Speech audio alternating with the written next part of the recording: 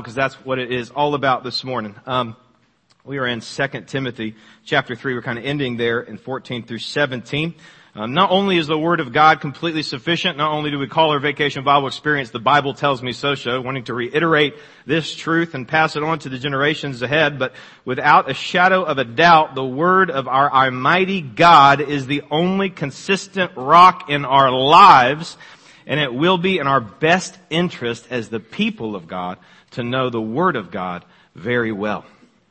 You see, church, the truth of the matter is the Bible is no ordinary book. 18th century, the French philosopher Voltaire announced to a large crowd of people cheering his name that this was his prediction. Inside of 100 years, this thing called the Word of God, this thing called the Bible that was captivating Europe, that had been for some time, would fall off, he said, into the abyss of irrelevance. It would fall out of place and it would fall out of grace. And then the crowd cheered. Soon after that speech, Voltaire died. And here you and I are still reading the Bible today. And last year China had more missionaries leave for the United States than the United States had leave for China. When Voltaire died, they auctioned off Voltaire's house. He was innovational and he was considered a national treasure there, so it went for a great deal of money, and it was an incredibly publicized event. After a long, tedious auction, the auctioneer banged the gavel on the desk to announce who would be living in Voltaire's house. The house was sold to the French Bible Society. They promptly moved in and began to use the house as a printing press, printing thousands and thousands of Bibles, going up against those who say God has no sense of humor. Voltaire's gone, and soon we will be too. His house, though, turned into a Bible factory. But one thing we can always depend on, church, and hear me with open ears, is that the Word of God is still here.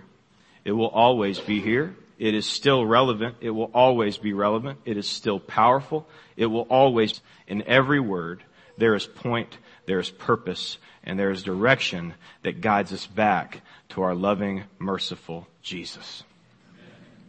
I would like to begin this morning with the question, what does it mean when the Bible says we are a people who do not live on bread alone, but every word of our Lord? Now you can stay turned there to 2 Timothy 3, 14 through 17, because that is our main text. But while you're there, I just want to take you on a brief tour to how we got to 2 Timothy chapter 3. First, people from the very beginning of the Old Testament was to depend on what he had to say. The manna, as you remember, bread from heaven falling out of the skies in Exodus 16, sustained the Israelites, sustained the Hebrew people, God's people, in the wilderness. Now, why did God lead his people into the wilderness and then ordain for them to be fed by bread from heaven? Honest question. Chapter 16, verse 4. Then the Lord said, for you, and the people shall go out and gather a day's portion every day. Why? That I may test them, whether they will walk in my law or not. God was teaching them to walk in his law, to walk in him. Moving along to Deuteronomy 8. God does this every day for 40 years. He feeds them and he sustains them in the wilderness. And as they are about to enter the promised land, there will be an abundance of food there. And when asked by grumbling people, why did God do what he did? We see in verse 3 there in Deuteronomy chapter 8, that he might make you know that man does not live by bread alone, but man lives by every word that comes from the mouth of the Lord. God teaches his people, historically and now, their dependence on him is deeper than many years later in Matthew 4, before Jesus begins his ministry, he is being tempted by the devil. Do you remember that? He has not eaten for 40 days. Some of us are hangry after a few hours. I've noticed you when I pray too long before the potluck. Verse 1, Jesus was led by the Spirit into the wilderness. Verse 2, 40 days and 40 nights.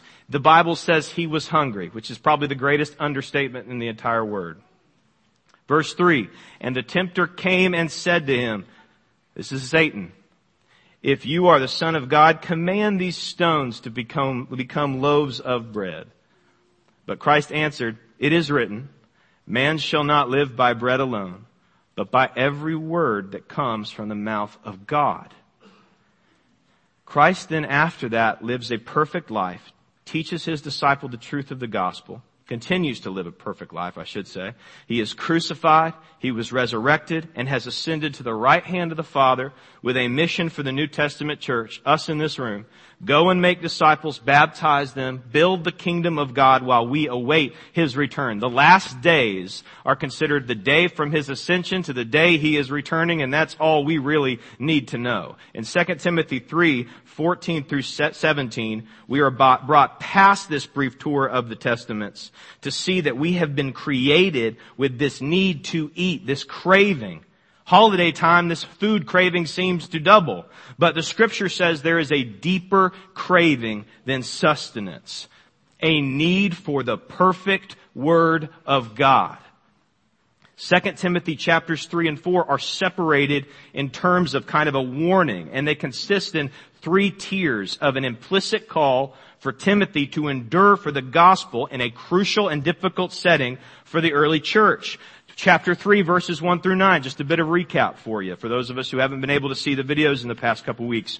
Profile of false teachers. Neil went over this very well, and what the word around the church is made up of. In chapter 3, we went over this last week, that we are a Christ-like people living in a cultural world. So the church is to be counterculture, that we are to stick closely to godly examples, and that the world around us is the setting, not the influence of us, but the setting for the mission that we will survive if we stick close to Jesus Christ. And the next tier in the passages, what we're going to be going over today, is the calling to endure. My hope is we will leave understanding what it looks like to live on every word out of the mouth of God. Not some scripture, not our favorite verses, all scripture, every word out of the mouth of God, and how his word supernaturally sustains us until we meet him face to face. If you are able, will you please stand with me at this time to read 2 Timothy 3:14 through 17. But as for you, continue in what you have learned and have firmly believed, knowing from whom you learned it, and how from childhood you have been acquainted with the sacred writings, which are able to make you wise for salvation through faith in Christ Jesus. All scripture is breathed out by God and profitable for teaching, for reproof, for correction, and for training in righteousness, that the man of God may be competent, equipped for every good work. May God bless the reading of his word. Church, you may be seated. First question, verses 14 through 15. What does it mean to live off of every word from God? Here's your answer. Make God's word supreme in your life. How do we live off of every word from God? We make God's word supreme in our lives. More than food and sleep is our need and desire for God's word. Paul refers to 2 ways, actually, in which we live off of every word from God. The first we're going to go over shortly today is in our homes. The second is actually in our churches. When Neil brings us the beginning of chapter 4 next week, that's a word, preach the word. That's a word for those in churches and those preaching to churches. So before we do that, the most important place in which we are to teach the word of God is in our homes. 2 Timothy 1, do you remember that? Paul says, I'm reminded, Timothy, he's talking to his trainee, his disciple in the faith, Timothy, as Timothy goes to pastor the church at Ephesus. I'm reminded, Timothy, of your sincere faith, which first lived in your grandmother and mother. See, the word of God has been passed down to Timothy in his home. In Deuteronomy, we see, again, the necessity to put the word everywhere in your home, doorposts and thresholds. They even say, bind it in front of your eyes. This is the vitality. This is the necessity of depending on the word of God as often as we possibly can. And somewhere along the way, I think we've lost a little bit of the importance here. This is important words right here that Paul starts us off with in 14 through 15, especially those to every parent and grandparent in this room. Do not starve your children of the Word of God. It would be horrific, right, to intentionally starve our children of food, right? It's against the law. But more than physical food, the Bible says a greater need than eating is spiritual food. Getting after this text, getting lost in the Scriptures. If we aren't careful, out of just mispriority or a too busy of schedules, we could starve them from what they need the most. You can feed them. This is the scariest truth you can tell a parent. You can feed them physical food for decades. You can offer them positive words of encouragement. They can know they are loved by you. They can know they are cared for. And they can excel at any task placed before them. And they may still die not knowing Jesus Christ as Savior and Lord. In our culture, we are tempted to teach our children at every turn to be good at a sport, this activity, this talent, this skill. We pour hours of our time and energy and money and effort into them doing all of these things in the world well. Things that will build up their character, building up stats and accomplishments. All of these things, the Bible tells us, will eventually burn up. And if we're not careful, we ignore the one thing that will never burn up. The one thing that matters the most. How well they can wield the power of God's Word. It's more important than character building exercises and extracurriculars. Look, enjoy your extracurriculars. But the Word lasts when everything else doesn't.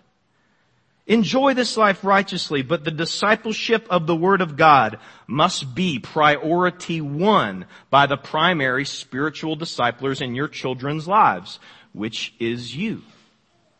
This is not a responsibility that's handed over to the pastor by which a parent can, or a grandparent even, can ignore and hope it all works out. Too much is at stake for us to be inactive in training and raising our kids in the Word of God. Souls are at stake.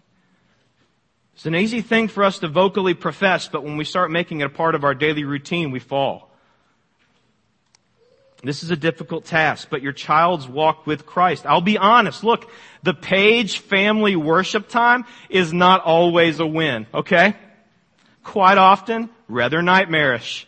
Would want to be anywhere else sometimes. But guess what? That's not a valid excuse to give it up or slow it down. There's too much at stake. This is ideally how it's supposed to go, right? Like we make plans with God and He laughs. Well, kids laugh too at plans. Just a little differently.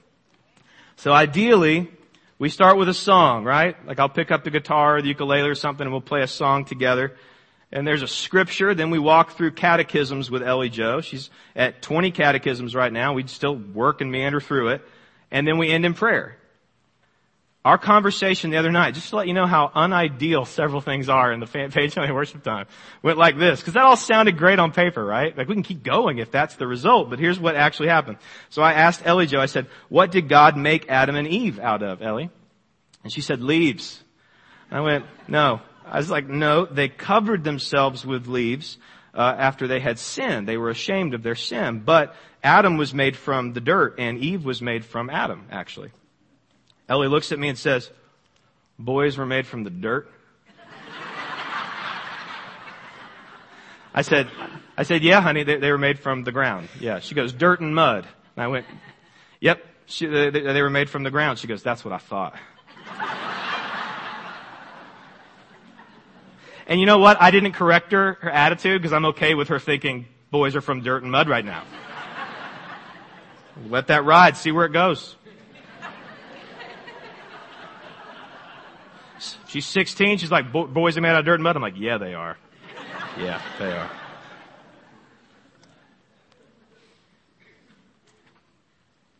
The point is, stick it out. Stick it out, because they're not always ideal family worship times.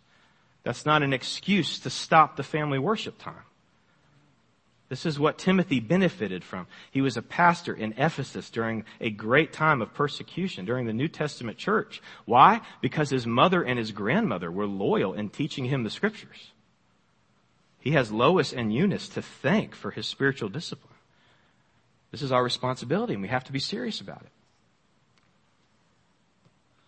Make the Word of God supreme in your life. And listen, not just some of the Word of God. The Scriptures go on to tell us all of the Word of God. Moving on to verse 16, it says, all Scripture, all of God's Word leads us to Jesus. And as you'll notice, look down at your scripture there, Paul uses the phrase, the sacred writings in verse 15, right? He says in 16, they are the scriptures. He speaks of these writings as capable of leading Timothy to the truth of Jesus Christ, which is the only saving truth. Well, I have a question for you, church. What were considered the sacred writings? The Old Testament. You're seeing the New Testament get played out. So it couldn't have been the New Testament. At this point in time, I think you had Mark written.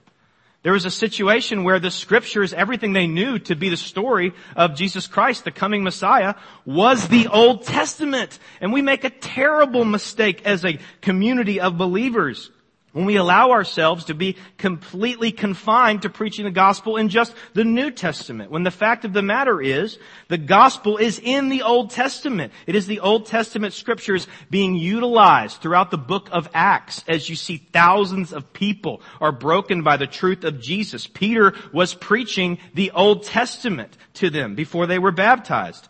Church, you can't have prophecies fulfilled without prophecies given. To rid yourselves of half the Bible is to rid yourselves of half the message. Studying all of Scripture is the command. Unfortunately, I even have to spend time on this or mention this because we have come to a time in our day where we as believers need to be reminded that all Scripture is valuable. D.A. Carson says it this way, and I can't put it any other better way, and Neil says if you can't make it sound better, just use a quote. The entire Bible pivots on one weekend in Jerusalem about 2,000 years ago. We trust and study the entire Bible because God uses it to lead us to Him. All of it. Yes, I do understand that all Scripture is breathed by God and has meaning and direction. And I understand too that individually certain passages may be more vital for one's spiritual walk. I'm not unrealistic. I get that. But can I give you an example? Romans 5:1-5, an incredibly important passage in my life, says this. Therefore, since we have been justified by faith, we have peace with God through our Lord Jesus Christ. Through Him we have also obtained access by faith into this grace in which we now stand. And we rejoice in hope of the glory of God. Not only that, but we rejoice in our sufferings, knowing that suffering produces endurance. And endurance produces character, and character produces hope. And hope does not put us to shame, church, because God's love has been poured out into our hearts through the Holy Spirit who has been given to us. That passage will preach and go and wake up those who have the Spirit of God living inside of us. Vital passage to understand how we obtain saving faith in Jesus Christ, right? How we access faith. We learn that grace is a place there. We learn there's a point to our sufferings. Incredibly vital, incredibly relevant.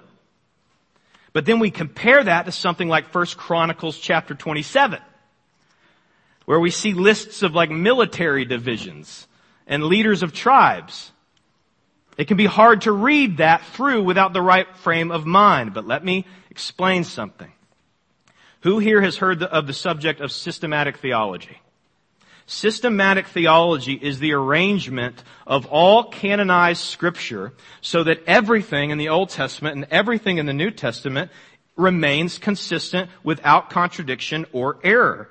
You understand them as a whole without any contradictions. So, when you make a commitment to read and study all of Scripture, follow me here, you read 1 Chronicles 27, and guess what, church? You stick it out till chapter 28, where we see a strong emphasis placed on the obedience of the king and how, because of their failures to fully assume these roles, kings, human, earthly men kings, experience severe consequences, like David, like Solomon. This led to 1 Kings, where we see King Solomon overtaken by his sin, overtaken by his lust, eventually leading to the tearing apart of the entire kingdom in 922 BC.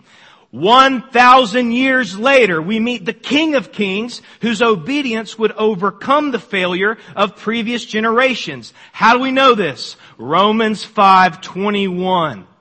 So that as sin reigned in death, grace might also reign through righteousness, leading to eternal life through Jesus Christ our Lord. Do you see?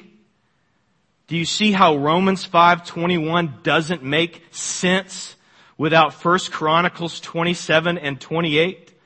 Yet we are quicker to read one and not read the other. The Bible was designed to be one text, one story. It's two testaments with a period of silence separating them. But do not be confused. In God's design, all Scripture is profitable. You will not make sense of the New Testament without understanding the Old Testament. Our Bible is two testaments written by one God about one Savior with one message. He is the way, the truth, and the life, and no one comes to the Father except through Him. May we rejoice in the fact that we have all Scripture in our language at our convenience. You see, the Word must be supreme in our homes, and we must study it in its entirety. Because in 2 Timothy chapter 3, verses 15 through 17, we see the Word of God is what saves, sustains, and strengthens the people of God who here need strength this morning. God's Word, first and foremost, saves us. God's Word saves us. We are saved by grace through faith in Christ. We hear the truth of Christ. We admit we are a sinner, right? We repent, we confess, we believe, and by the Spirit of God revealing this truth in our life, we start to change. We start to walk a life of biblical discipleship, prayer, and Christian fellowship. But how does it get to us? Where does this faith come from? Does it magically appear? Romans 10 says this, but they have not all obeyed the gospel. For Isaiah says, Lord, who has believed our report? Verse 17, so then faith comes by hearing, and hearing the word of God. Salvation comes by hearing the word of God, which is why it is vital that the word of God be clearly preached. It is the Word of God that shows us the path to salvation. And can I be very honest with you? Because you know that's so unlike my personality. Which is why in this last 50 years, we've seen churches adapt to some dangerous tactics in order to sway others into a belief in Jesus Christ. These methods, I believe, mostly done with good intentions. I believe that. When we try to make the Word of God more palatable to unbelievers by adding things like pray this prayer or walk this aisle, when repent and believe will do just fine. They are not difficult words to understand. They are nice, easy words to understand, and there is some difficulty that we need strength for to walk them out. But why do so many churches avoid them even with good intentions? Because there has been a time where they have put more faith in their own words than the Word of God. They have read the Word of God and they said, this could use some help. Church, the Word of God does not need our help. Alone it can conquer anything. Let it be. Release the lion. It has all the power. We do nothing but menace it when we try to get involved and make our edits. This is so incredibly vital to understand for any other conversation of mentorship or discipleship or fellowship that we could bring inside the walls of the church. Because you can make changes to an ordinary book. You can't make changes to one written by God. In the timeless words of R.C. Sproul, timeless, delicate phrasing. He always had a wonderful way with words. He said, stop messing with it, people! The Bible is no ordinary book. Verse 16, 2 Timothy chapter 3, verse 16. Paul says that all Scripture is inspired by God. Did you catch that? Inspired. The word inspired is only mentioned in this place this way. The Greek compound word Theos, pneustos. God and breath. This word means God breathed. The Bible is the sovereign exhalings of a holy God who is there to save us and sustain us with His promises. It does not belong dusty on your shelves. I love books, man. I always have. Like comic books and like Calvin and Hobbes, but sure. But the illustrated classics. I remember the first time my parents got me those condensed sets of great illustrated classics, that had all the Charles Dickens writings and Last of the Mohicans, man. I love that stuff. And over time, it's moved into mainly a love of theology and kind of every once in a while, a comedian's biography. I don't know how it slips in there, but like I'll be reading a lot of Paul Washer or Jared Wilson, and then I'm like, what's Tim Conway up to? Let's pull out what's so funny. I don't really know why I do that. Even if you look back on all the books you've read, some of you in here would just kill me in the book reading contest. Some of you guys have read thousands of books. I can guarantee you, though, that there wasn't a single time in your reading of whatever book is your favorite that book started reading you. See, the Bible is no ordinary book. It's extraordinary. It's supernatural. It's living. It's breathing. It makes changes to you when you read it. The Word of God is the only Bible on earth where the author is always with us. For those of us in here who like to study theology and other Christian books, because I know many of you have your favorite Christian authors, right? Can I just give you a word of warning? Please be careful that we aren't reading books about the Bible's contents more than we are the Bible itself. John Piper and David Jeremiah, those are fine men of God. But both of those men would point you to Moses, John, and Paul the Apostle before they would point to themselves. The Bible has no replacement. Are you hearing me, church? The Bible has no replacement. There isn't even anything close. My favorites, man. I love Mere Christianity by C.S. Lewis. I love A.W. Tozer's The Pursuit of God. If you haven't read that, you need to read that. And I love J.I. Packer's Knowing God. John Piper's Desiring God. R.C. Sproul's The Attributes of God. But God didn't breathe on any of those books. What makes those books so amazing is that the subject matter in their themes are none other than the only book with God's breath upon it. Do you cherish your Bible? Do you value your Bible? Do you not only know what it costs men and women like ourselves to have it in our language? The period of time by which people had to sacrifice their lives, be burnt at the stake in front of their families for us to obtain it? That's a whole nother special type of gratitude. But God authored it and wants the people who claim to love Him to know it well. So no, there aren't a lot of other really great ways to spend your time compared to learning and knowing and practicing the Word of God.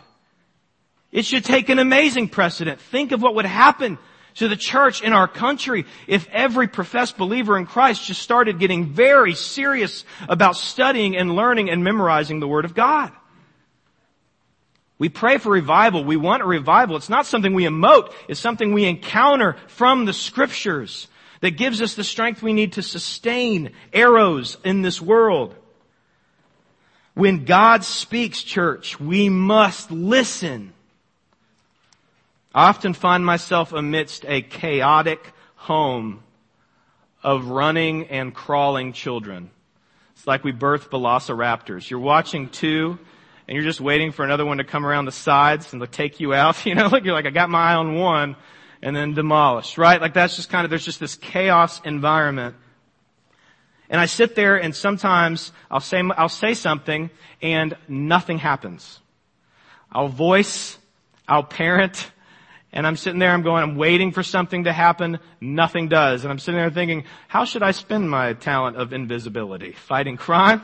Is this my chance? Do I just take off? What's the mentality here? But alas, you know what that is another reminder of? That I am a man with ceilings and limitations. God has none. And His Word brings unimaginable, limitless power. So much so that He spoke the universe into existence and it is still expanding. When God speaks, people listen. And this happens in all of the Bible. If you look at the Old Testament, in Exodus 3, God opens up His mouth to an 80-year-old. who had spent the last 40 years on the dusty plains of Midian looking at sheep, but seeing a bush that was burning but not consumed. And when God got finished, this man, Moses, the great prophet, led his people into the promised land. When God speaks, lives are changed. In the book of Jonah, God opens up his mouth and a giant fish redirects Jonah's steps. God speaks to Saul of Tarsus, knocking him off his horse, blinding him. Saul of Tarsus then hears the gospel from another obedient messenger in the book of Acts and becomes Paul the Apostle, author of 33% of the New Testament. Yes, there is power when God speaks. Church, are you listening? This book is not just some textbook. It's the very breath of God. It's without error. And we would be wise to learn to wield it. Charles Spurgeon uses this illustration of a time where he was preaching in England in the 19th century. He was 23 years old, and he was asked to preach at the Crystal Auditorium, where that night it was to be packed with dignitaries. Can't imagine doing that at 23 years old. Can't imagine doing that now. So the night before Charles goes to the pulpit, before microphones to test the acoustics, he chooses a single verse and he repeats it over and over again. John 1:29, behold the Lamb of God who comes to take away the sins of the world. He bellows again, repeats, John 1:29, behold the Lamb of God who comes to take away the sins of this world. Spurgeon had no idea that there was a custodian on the third, fourth floor of the Crystal Auditorium in the very back, cleaning seats, on his knees weeping at the message of the gospel through that one verse that had been clear and concisely screamed by Spurgeon. While Spurgeon was preparing for another night, God worked through his word in that very place, and that custodian came to faith in Christ Jesus over a sound check. Church, this book has power. And each one of us as a loyal Christ follower have been called to learn how to wield it in a way the kingdom grows and lives are transformed. But God's word not only saves, but the rest of the passage explains to the church how God's word is continually sanctifying in us. We will close with this making us holy. It makes us look more like Christ. Look at all the benefits in this package beginning in the second half of verse 16. God's word, first and foremost, educates us. It teaches us. It is profitable for teaching. We must learn how to study the Word of God rightly, not twist it in ways that fit our agendas. We don't manipulate the texts in order to get out of the text what we want, but we conform our lives to the text. We let the Word change us. We don't change the Word. It is profitable for teaching, but only if we submit to its authority. God's Word not only educates us, but it convicts us. When we begin to veer off from that which is glorifying to God and good for us, we start to feel conviction from the Holy Spirit. Church, can I encourage you not to feel dismayed at the feeling of conviction, but to feel gratitude when you feel the Holy Spirit convicting you in an area you need convicting? That is a gift of grace. Conviction is God's grace. If He hated us, He'd let us go and continue in our sin. But He loves us, so the Word of God convicts us. We have a Father in heaven who pulls us back and keeps us from going the wrong direction. Several of us in here are thankful for parents or grandparents or mentors who did something to keep us from getting off the path. Amen? When we don't fixate on His Word, practice it, depend on it daily, we will veer off. Doesn't just convict though, but it corrects. The Word of God corrects. Now, who here has always been a fan of parental discipline? Yeah, that's what I thought. Where is the straight A student that just goes, I've always appreciated it, right? There was this one time where, where Ellie Jo, she just acted out, man, and kind of pushed Tegan, who's not a year old yet. And Tegan just like in the back and everything. And Tegan just kind of face planted on the ground, you know, and I did the swift, no, like this was a pop situation, right? So I just went behind her, popped the butt. All right. Are we on the same page here? Am I getting your attention? You know? And, she turns around, she goes, that didn't hurt.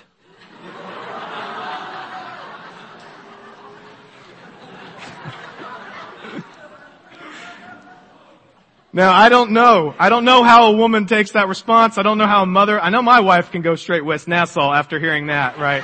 Earrings are coming off. What did you say to your mother, right? But I know that there's this like rage when I hear that phrase, like that just builds up. You gotta almost kind of walk away and parent later because you'll treat your kid like that strength tester thing at the fair. Like with the hammer and the bell, you're like, oh yeah! You know, and then really get after it. Like you don't want to do that because that's like a borderline abuse situation. So, you know what I mean? So she says that phrase and it's like, ugh. But when it's difficult, when we're perplexed, if we're bewildered, that's not a time to stop. That's not a time to revoke or move away from parental discipline. That's a time to lean in. If you are bewildered at the feeling of separation between you and God, can I just ask you a question? Have you been spending time with Him in His Word? It's easy to feel separated from someone that you're not listening to. This Word not only convicts us, but it also corrects us. Praise God, we have a Heavenly Father who's not just keeping us off the pathways, but guiding us to make sure we hit the right one. Where would we be without that guidance? I don't even want to know. So the Word of God, as you see here in the passage, educates, saves, convicts, corrects, but it also instructs us. It trains us in righteousness. Church, whether it be divorce recovery, grief, economic crisis, raising teenagers, the temptation in light of these practical things we face is to say, why do I need to learn about the Israelites and the Moabites? I'm going through a terrible divorce. I need something more substantial. Can I just tell you something about the Old Testament, about the New Testament, how all Scripture is needed? Reading about the Israelites and the Moabites lets us know more about who our God is. And that's never a bad thing. By the Spirit of God in our lives, this information that we get from the Word, that we chase after, that we soak in, it will be used to conform our hearts and minds and desires to look more like Christ Jesus. We'll be more in touch with the Holy Spirit who will walk with us through every bit of that divorce, grief, economic crisis, and raising teenagers. He will lead us and guide us. Have you ever just sat and thought about how sweet and gentle our Lord is with us? How patient He's been with us? We must remember the best thing for us is for us to be conformed to the image of Jesus. And that's why this book is so valuable. It is life-saving and it is life-sustaining. God's Word is sufficient for us and it is satisfying. Live not by bread alone, but by every word of God. You see, my prayer for our faith family is we would be able to be a people that trust each other. Absolutely. But more than that, we trust His Word and His promises. If we can't trust anything else, let's be able to trust fully the promises of God. The Word is to desire it more than gold. Psalm 19 says it's satisfying to us. We're not begrudgingly dragging our feet to study it. We desire it. We want it. If the Spirit of God's living within us, this is something we pursue. More precious than fine gold. Who here has ever done a yearly Bible reading plan? Okay. Starts in January, you know. He kind of falters off like me and my gym memberships, right? But more than fine gold. People think, I just can't memorize Scripture. I just can't do it. Listen, if I were to tell you I'd give you $1,000 for every verse you could memorize from here till December, I have a feeling this church would be all about memorization. And I wouldn't accept Jesus wept. It'd have to be longer than 2 words. You're not getting $1,000 for that. All I know is that Emma Sawyer and our Bible Bee participants, they'd be putting down payments on beach houses by Christmas time. I guess the real question is this. Is the Word of God more important to us than even our downtime and our money? Do we believe it's more valuable than pieces of currency in a backwards culture? Do we believe it to be more important than our time to ourselves? The people of God will see the Word as a reward, not something they have to drag their feet to experience. I'll tell you, Ellie Jo will eat just about anything on her plate if she knows a cookie is coming at the end of it. To see the Word as a duty instead of a delight is to miss the point. We aren't supposed to drag our feet. We are supposed to hunger for it. Now, many of us in here might be honest with themselves and say, look, Pastor, I want to, I do, but I just don't have a desire to be in the Word of God. Here's the key. You want the solution? You want a deeper desire for God's Word? Here's the secret. you show some self-control and you read God's Word. You sit down and you get after it. When you make it a priority, it will become necessity because it is not just some ordinary book. The reality is we shouldn't be surprised we don't have a hunger for God's Word when we are filling our minds with everything else.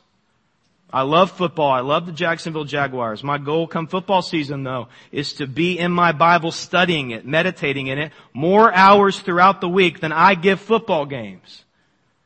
We joke about how our culture just binge watches TV shows. If the show is edifying, enjoy yourself. But don't seem perplexed. You can't hear the voice of the Lord in your life if your Bible is only open for an hour on Sundays while 3 televisions in your house stay on constantly. Look, I'm not innocent of this. Can I ask you to pray for me? My phone, my smartphone, which makes people not so smart, needs to be on my key holder at 6 p.m. when I enter that house. Not on my side and not the constant focus of my attention, because my wife comes first, my kids come second, and this church comes third. And that is the way you want it. So please keep me accountable and let me end with this. The Bible and your love for a direct connection to Jesus Christ, our merciful Savior and Lord, who gave it all so we could have it all, is in John 1:1-3, and it needs to be the meditation of our heart.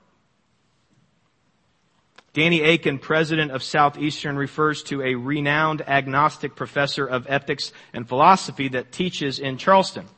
And this guy is just on the warpath. He's not just an atheist, he's a militant atheist. And his goal is to wipe Christianity off the face of the earth, and he's going after the younger generations. Now, he begins the first class of the year with the question, how many of you believe in God? And many raise their hand, right? You're in Charleston. Many raise their hand. Next question.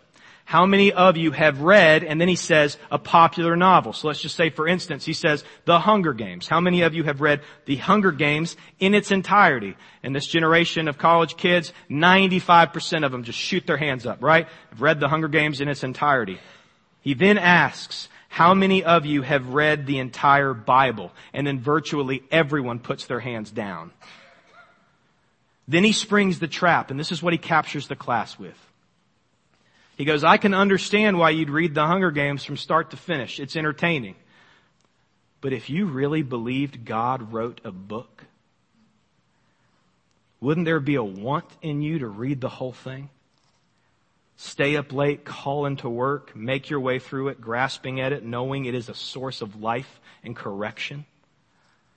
This professor exposes a major problem among professed followers of Jesus Christ. He highlights those raised in a culturally Christian setting, having some major inconsistencies with what they say and with what they do. We show that we believe about the Bible by how we use the Bible, not merely what we say about the Bible. Statistically, we are becoming a people who are the first to stand up for the use of something that we aren't reading. When we see a supernatural book full of history and redemption and shout, no postmodernism, no atheism, no terrorism can take this truth down. There is a person behind the pages, and his name is Christ, who by believing in him we can have eternal life. When everything else becomes dust, we can have a consistency, a rock, a firm foundation. The Bible is not an advice column. The living, breathing Word of God is a sword we wield for the most important battle we will ever participate in. We are here to grow the kingdom. We are here to save souls from the depths of hell with the Word, with the message. Amelia Baptist, before this church is known for anything else, before this church is known for Vacation Bible Experience or Evening in December or annual offering counts, even before friendliness and encouragement, let us be a church body known for our hunger for His perfect Word. And let's see people in our community and abroad be saved and sustained by the power that it possesses. Let's pray. Father God, we are grateful for your word. Let us live that out. Let us put legs to our gratitude. Let us fixate on the Word of God before we fixate on anything else. May we stay the narrow path. May we stay the course. Father God, most importantly, may we stay on mission, armed with the truth that Jesus Christ is who He said He is.